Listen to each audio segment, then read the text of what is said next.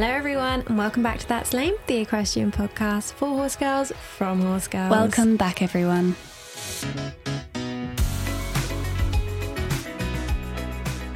Alrighty then guys, welcome back to the podcast. It's another fresh week, another fresh fun things that are going to be happening.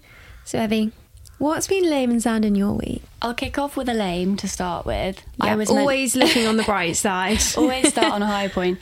No, I was meant to compete Terry on Monday, and I was really excited because it was meant to be our first music class. And for anyone that doesn't know what freestyle means, it basically just means a dressage test to music. So you get to choose your own music as well as like your routine, if you like. Yeah, you can like go like full hog as well. Yeah, and you can choose like any music that you want, which is great. Anyway, I was meant to take Terry on Monday and I brought him in first thing on Monday morning, bearing in mind the day before I did the whole washing the white socks, washing the tail, cleaning all my tack, getting all my shows up ready to bring him in on Monday morning and discover that he had pulled a shoe. It's like an equestrian horror story, isn't it? Bearing in mind he hasn't pulled a shoe in the field for like a year. Yeah, but he didn't want to go to that show. He didn't want to go. Oh no, we're doing what we said that we wouldn't do. When they're like, he took his shoe off because he didn't want to go to the show. No, I think Terry was just playing with the horse over the... Yeah, I think he's very much feeling the change of seasons. So he's been a bit sort of... Here, there and everywhere. Kooky, yeah. So I imagine he was just having a good old hoot in the field with his friends. Sometimes you just need to admit defeat, don't you? Yeah, I was like, we're withdrawing. Yeah. I was like, the heavens have told us that we're not meant to go to this show. That's it. We're not doing it again. Yeah, and I was just like, no, it's a sign like to not go. What about you? Okay, so my lame is that it's also a sound. We had 2 bits of feedback from our last podcast, and one was positive and one was like, you guys need to sort out your advice. Said in jest and said from a friend. But it made me go, oh, it's so funny how different listeners can interpret what we say, the advice that we give, because obviously we're not relationship experts in any way. We're not experts in anything, actually. No, we're just like regular people having a chat, and sort of our advice is what we perceive as doing the right thing in that particular situation. It's not necessarily Bible. Yeah, and also it's just like asking advice from your friends. You don't have to take it. No, you know? Please don't take it. I feel like we need like a disclaimer at the beginning of the podcast. Evie and I are just 2 single horse girls. We don't know what we're talking about. No. Essentially, please. But still keep listening to us. Listen, but just don't necessarily do what we say. Yeah, so that was my slight lame because, to be honest, I've had a pretty good week. Your vanilla or your beige, what's it called? Beige flag. My vanilla beige flag is that, yeah. And then what sound is we went for a gallop this week. Oh, yeah. With the horses. We took Simba and Sirocco. That was really good fun. It was. We went to a local gallop track, which is seriously long, and it has like the white fence and everything. You feel like a proper like jockey. Yeah. Though I felt like the most pretentious jockey ever in my dressage saddle and double bridle. I posted a clip on my Instagram story, and the amount of comments that I had, people messaging me being like, this is the most sophisticated gallop I've ever seen in my life, or like, oh wow, you're really caning it, like all the eventers should watch out. And I was a bit like, I swear, like that clip was just like a warm-up canter. We did go faster. It was way faster than an extended canter. Yeah, like way faster. It was a fast canter. It wasn't a gallop, but we weren't wanting to gallop. No, and you know our horses aren't like used to galloping. So yeah, a fast canter for them is a gallop. Like that's them letting loose. Just let them live. But also, it was nice to kind of let loose, wasn't it?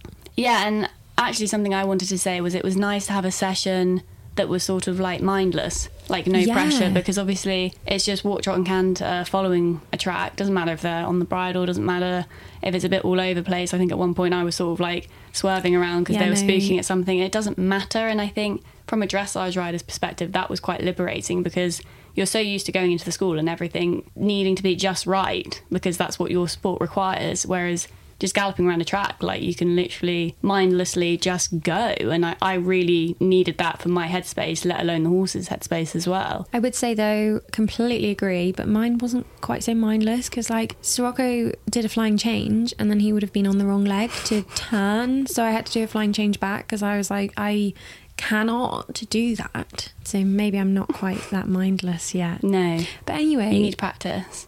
I do need to practice. But this leads us nicely onto our first dilemma. Oh, exciting.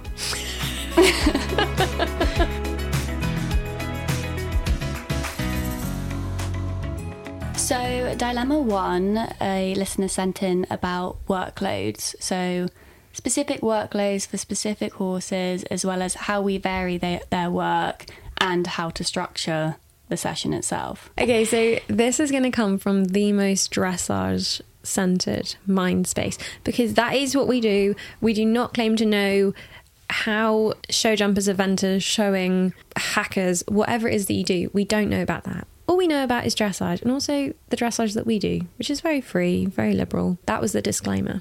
Okay.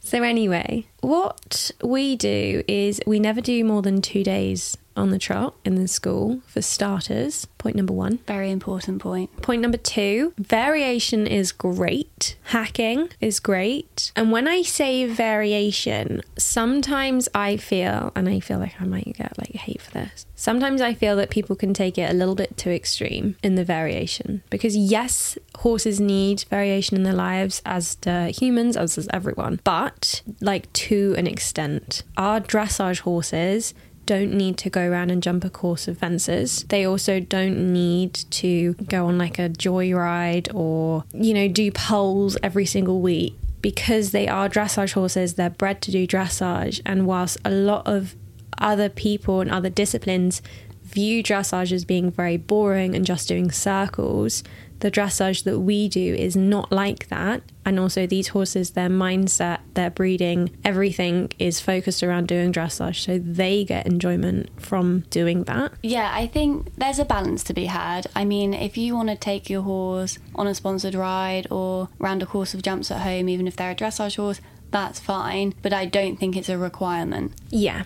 If you're not doing that, don't feel guilty about it, is what I would say. Yeah, and also don't condemn people that don't do it. No, I mean, for me, hacking, lunging, schooling, poles, popping over the odd fence, that's plenty of variety, especially if they're getting adequate field time as well. Yeah, it's like, for us, for our dressage horses and our experiences, that they don't need much more than that. But okay, let's go through a general week. Evie, what would you do on a Monday? So for me, with Terry, who, bearing in mind, is a 10-year-old warm blood who's just stepped up to PSG, if I've had a day off, say on Sunday, on Monday I usually do a loose lunge. That works for Terry just because I find that if he's had a day off in the field mooching about, it's quite good to sort of loose lunge him without any tack on, just to like free his body up and loosen his muscles. That works for him.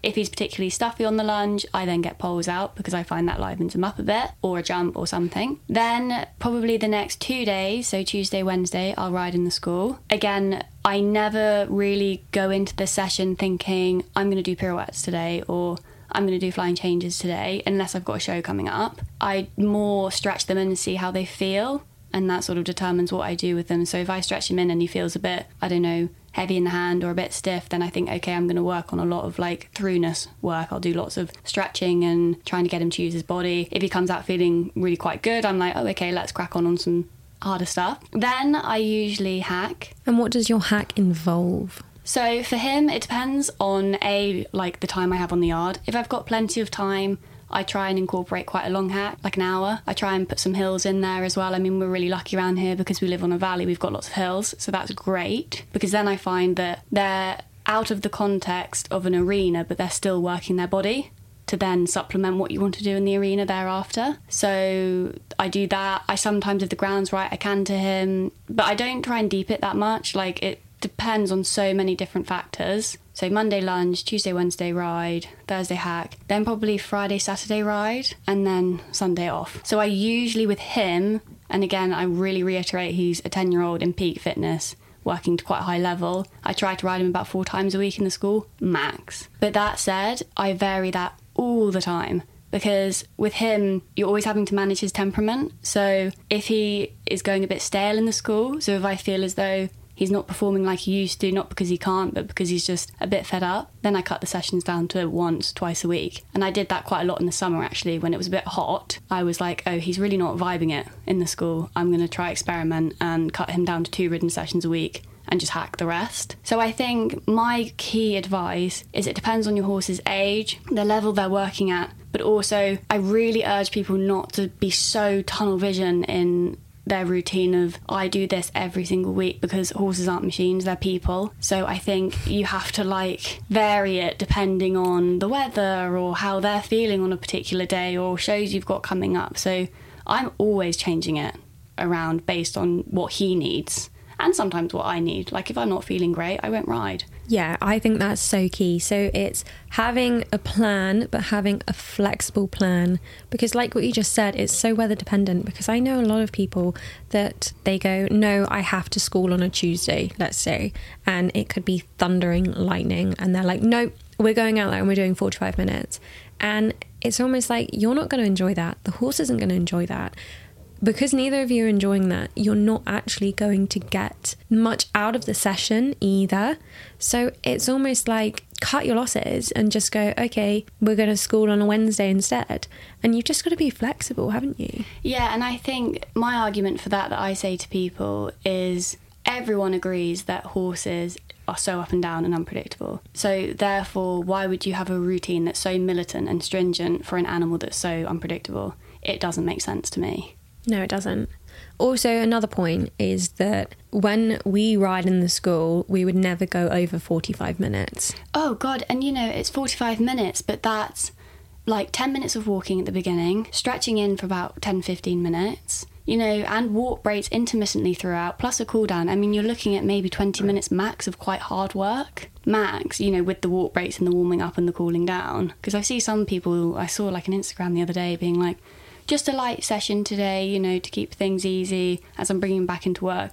50 minutes. Yeah, that's wrong. And it's I was wrong. like, your light session's 50 minutes? God, I don't even do 50 minutes. No. You shouldn't, you know, 45 minutes max.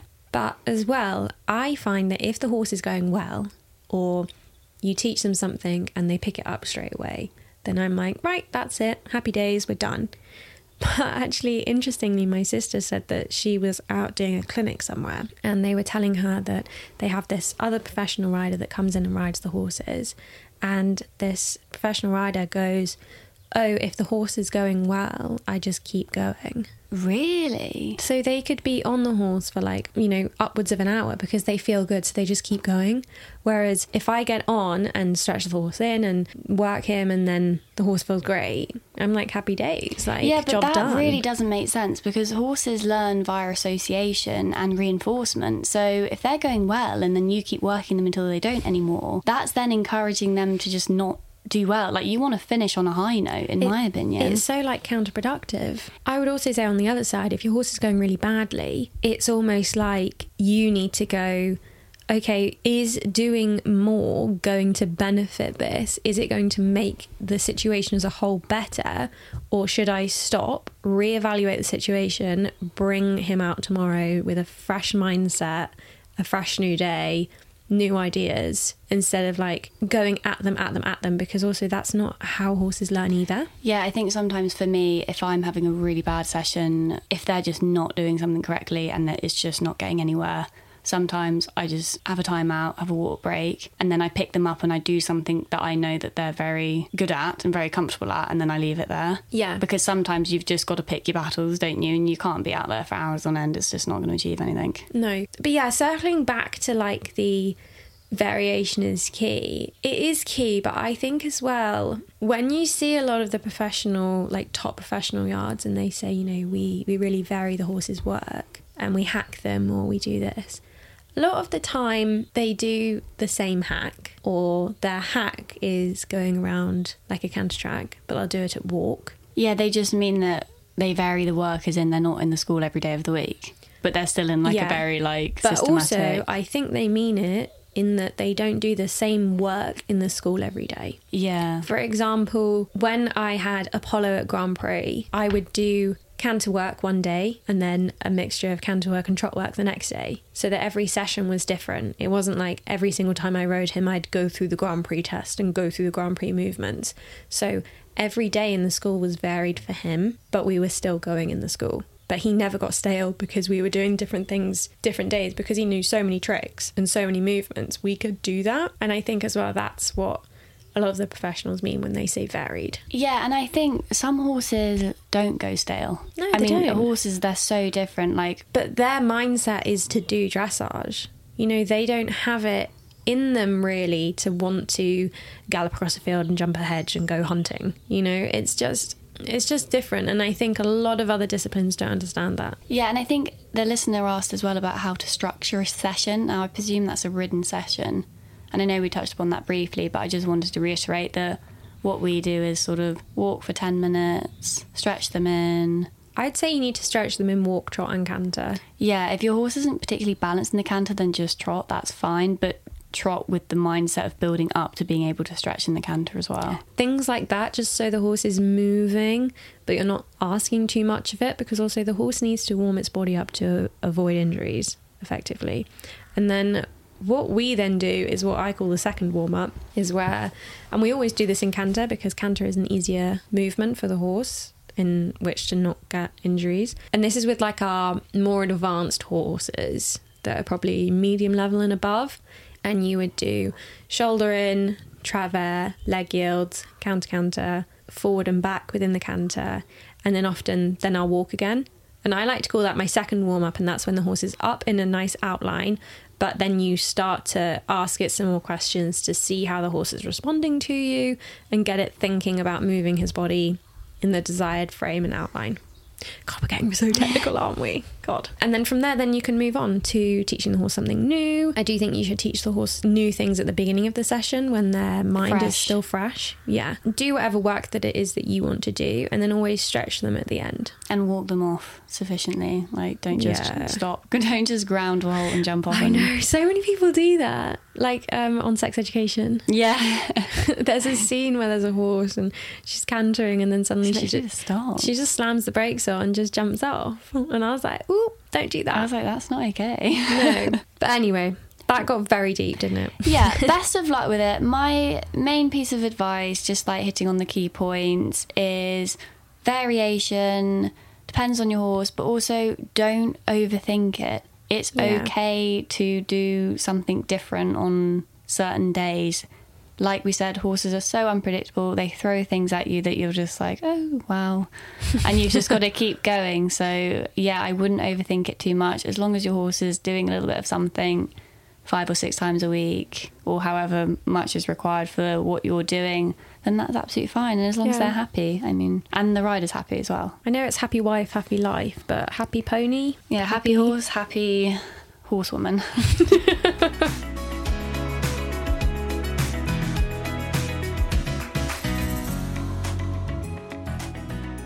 Okay, that got us so deep. We got very technical. Very professional. Very mature and wise. Especially when we were like, disclaimer, we don't know what we're talking about. And then we were like, when you work your horse.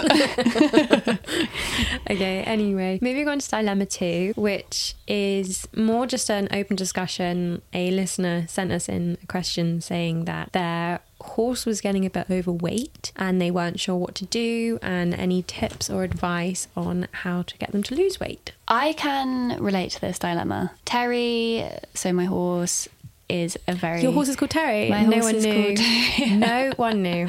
Sometimes people message me on Instagram who I don't know, but I've just met them virtually, and I'm sort of like taken aback when they know that my horse is called Terry. I don't know why, because I post about it all the time and I talk on the podcast about it, but sometimes I think this is so tangent and not what we're just talking about. But when you post things online, you don't see them going anywhere. No, or I don't think anyone... I don't think anyone cares or like really reads it. No, you know. But then actually people are like, oh, how's Terry? And I'm like, whoa, how do you know him? Anyway, Terry's a very good doer. And when I first bought him as well, he was Derby. So I very much relate to this. I don't think it's necessarily a bad thing. I think in a way having a good doer is a bit easy. It's certainly more cost effective. Yeah. But for me, I would think that obviously workload's important, but this person specifically wrote in that they can't work the horse that much. We can't go into that line of inquiry at least. So what I think is obviously feeding. Terry is on 2 cups of low-cal balancer, morning and evening, so 4 cups a day total low-cal balancer. That's it for feed. And he's technically a PSG horse now. You know, I think sometimes as long as they're getting the vitamins and the minerals from the feed, balancer does the job.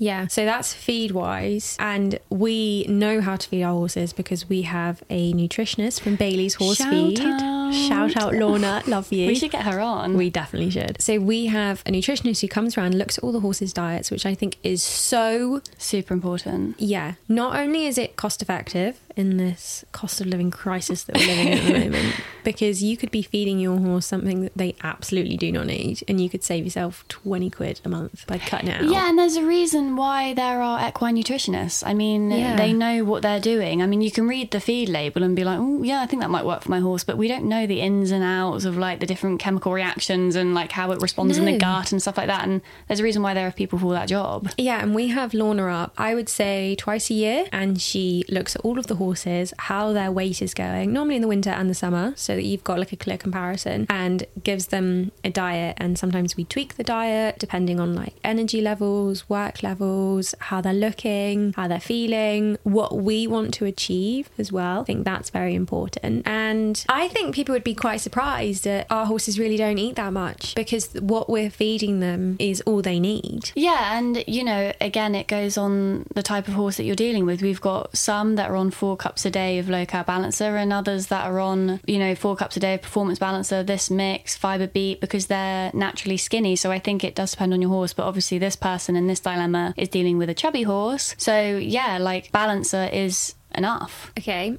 another point to make is, and I feel like a lot of people do this, is their horses are out in the fields on grass. So I was told before that if you can go into the field with a pair of scissors and cut enough to fill a plastic bag within an hour, that is absolutely plenty of grass for your horse. Yeah, because I think some people seem to forget that the grass grows. Yeah. By the second, you know. Yeah. It might not look like there's much in your horse's field, but it is growing. And also they're probably, if they're a good doer, they're eating it.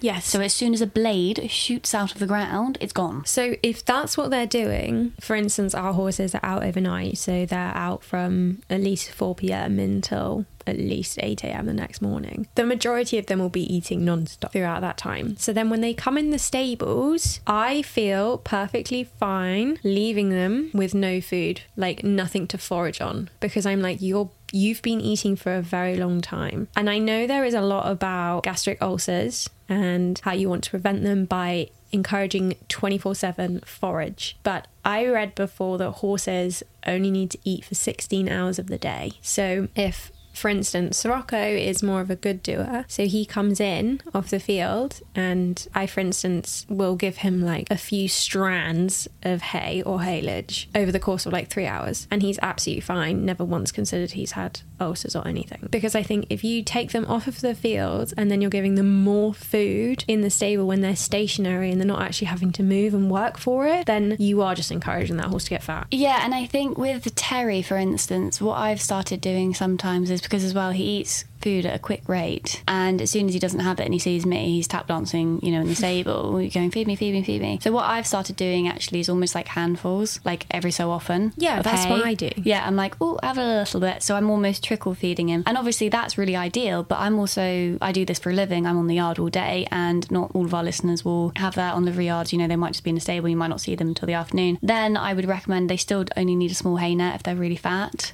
I would also, from a dressage training point of view, I would never use a hay net. No, hay nets suck, don't they? It's so bad for their top line and their back. If you watch a horse pulling hay out of a hay net, you will see their muscles working so hard in their neck, especially if the hay net is up high. It's just so counterproductive to what we are trying to achieve as dressage riders. Yeah, I personally hate hay nets, but I don't know how it works on livery yards, because if you're paying someone to put, you know, they might be like, well, no, you need to leave the hay net outside outside the stable. I don't know. Anyway, I would say also you can get those hay balls. Yeah, those are really good. So your horse is almost doing a little bit of physical exercise, trying to get their food out, but also almost slows them down from just being able to gobble it up all in one go. So if your horse is stabled, you could always do that. With regards to the field, like we were saying, if you've got a good doer, don't put them in a field full of grass. If you need to move them at some point because they've completely eaten all of their food, make sure a horse that isn't a good doer is on it for a few days to eat it down first before then moving them over, or strip graze them. Yep, strip grazing is very good, very useful. I have found a good way of controlling it is rugging. If you've got a good doer, don't over rug them because they don't need it. I mean, Terry's naturally quite a hot horse anyway, but I think that comes part and parcel because he's a good doer. He's got a lot of insulation. So what I find is I really don't rug him up that much. No. And I saw once before, I think it was on a yard that I knew someone at the yard or something, and this horse was diagnosed as being very laminitic. So that is when they get too heavy for their, well, in general, when they get too heavy for their front legs and the laminae in their feet starts moving, and it's incredibly painful, and a lot of horses are lost that way. And this horse was diagnosed as being laminitic, and it was the middle of winter, and what they did is they fully clipped the horse and turned it out. And I remember it was like a big controversy because other people on the yard were like, that's so cruel, it's so bad, blah blah. But it was the only way to save the horse because it needed to shiver the weight off, which seems so cruel, but it saved the horse's life. Yeah, and also again, like going back to when they would have been in the wild and things like that, they don't necessarily, if they're naturally hot horses, then they don't need rugging. I mean, people are the exact same. You know, my dad, for instance, walking around in the winter in a t-shirt, whereas I'm sat there, you know, thermal vest, jumper, coat, hat, still cold. Well, body fat is there to keep you warm. Yeah, and also I think everyone's thermostat's different, and it's the exact same for horses. And if you ever look in the field at ours, even say during winter or whatever, you'll notice how they're not all in the same rug because they're all completely different.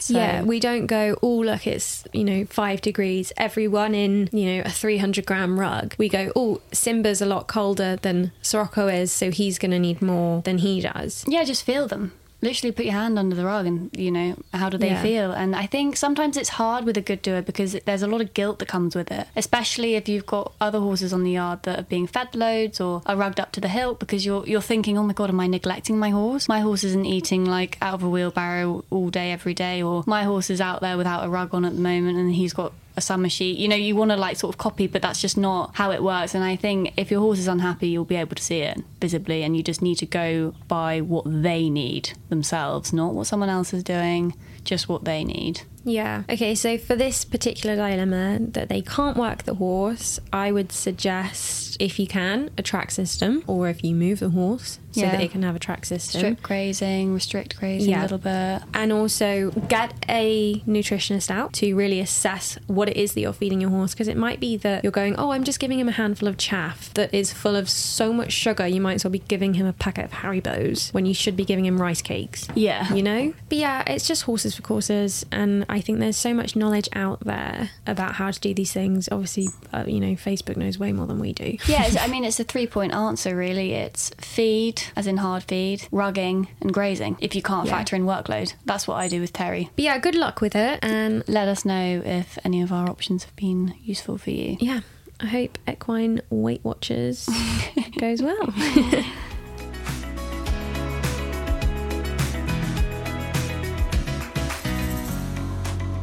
General chit-chat time. It is Olympia week. Well, it will have been, Olympia will have finished by the time this comes out, but not Olympia. Hoys. I wondered, that's why I looked so confused. My mind's already on Christmas.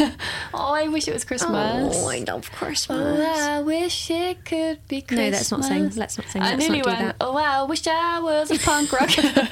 When this comes out, Hoys will have just happened, and I feel like Hoys, which is Horse of the Year show, is something that's always advertised and I just never go. I miss it I've never been. No, I've never been. I think if you're horsey, you don't go. Like if you're really doing it, if you're doing horses day in day out for a profession, you don't go to horse. You don't go unless you're competing there. This is the point that I wanted to get at. Is that if you're a professional, it would take a miracle for you to actually get there. It really would.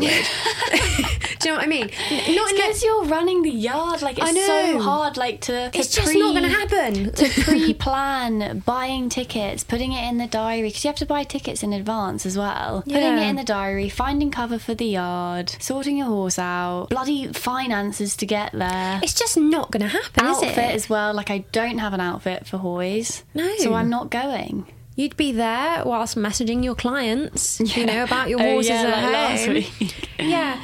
And that leads me on to what I want to talk about in equestrian influencers. Because you and I have had this conversation before, in that I don't actually know any equestrian influencers that are also professional riders to a high level. Hello.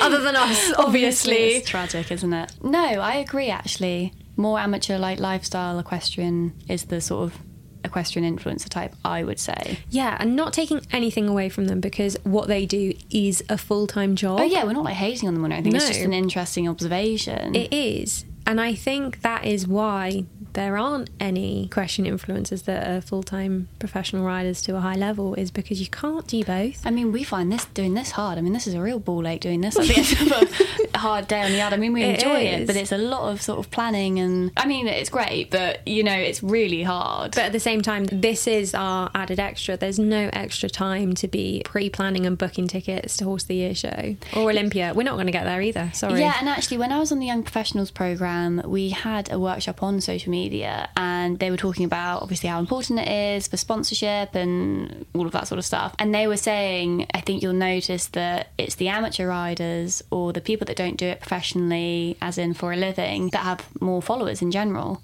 Yeah. And I was like, yeah, that's so true. And they were like, it's because professionals just don't have the time / don't make the time, because they're teaching, they're doing their horses, they're doing the yard, and it's really hard to be like, I mean, can you imagine if I rode Terry and was like, oh, Joanna, can you come down and film my session for like 45 minutes? Yeah, It's like, no, you're one doing has your own time. horse, so then like I can't film it myself, so then I end up getting no videos or content. Or the riders that can do that, they only have one horse. Yeah. So they have all day to get their horse ready and then ride the horse, and they have someone there to film it for them, and then they have the rest of the day to edit the video and upload it and post it, and they get the bulk of the social media following. Gosh, the amount of times we're like, oh, you know, send each other videos and be like, God, that video would be great to make. Never made it once, have we? No. Never, ever. We've only done one, which is the leg up video, and that's because Ben Clark came Was for that here. photo shoot at like 7 o'clock at night. I mean, we were shooting until like 9 p.m, weren't we? Yeah. But yeah, it's just an interesting observation. And if anyone knows of any real professionals that are also equestrian influencers, please let us know. I mean, what is the definition of an equestrian influencer, though? I don't know. I think you can just... Because you've got lots of professionals with loads of followers, like hundreds and thousands of followers. But do you mean as in like they do meet and greets and stuff like that? That is what I would class It's more as image-based rather than just like... Yeah. the ones that go to like Horse of the Year show and things like that. I think as well, the term equestrian influencer, that means you have a YouTube channel. Oh, okay. That's what it feels like in my head. Yeah. For me, it's just people that are like, they do meet and greets and... We could do a meet and greet. No one would, No one would turn no up. one would turn up. But... Me and Joanna will be Henley on Thames. Be there every square. It's just an interesting observation, really, isn't it? And anyway, we'll look forward to watching Olympia from home in the comfort of our own house. Always. Oh, damn it. I'm not going to get it right, am I? No. No. End of another episode. Sad when we get to the end, isn't it, actually? Yeah. But anyway, thank you guys so much for listening. This episode, That's Lame. We hope you enjoyed, and we will see you next week. Love you. Bye. Bye.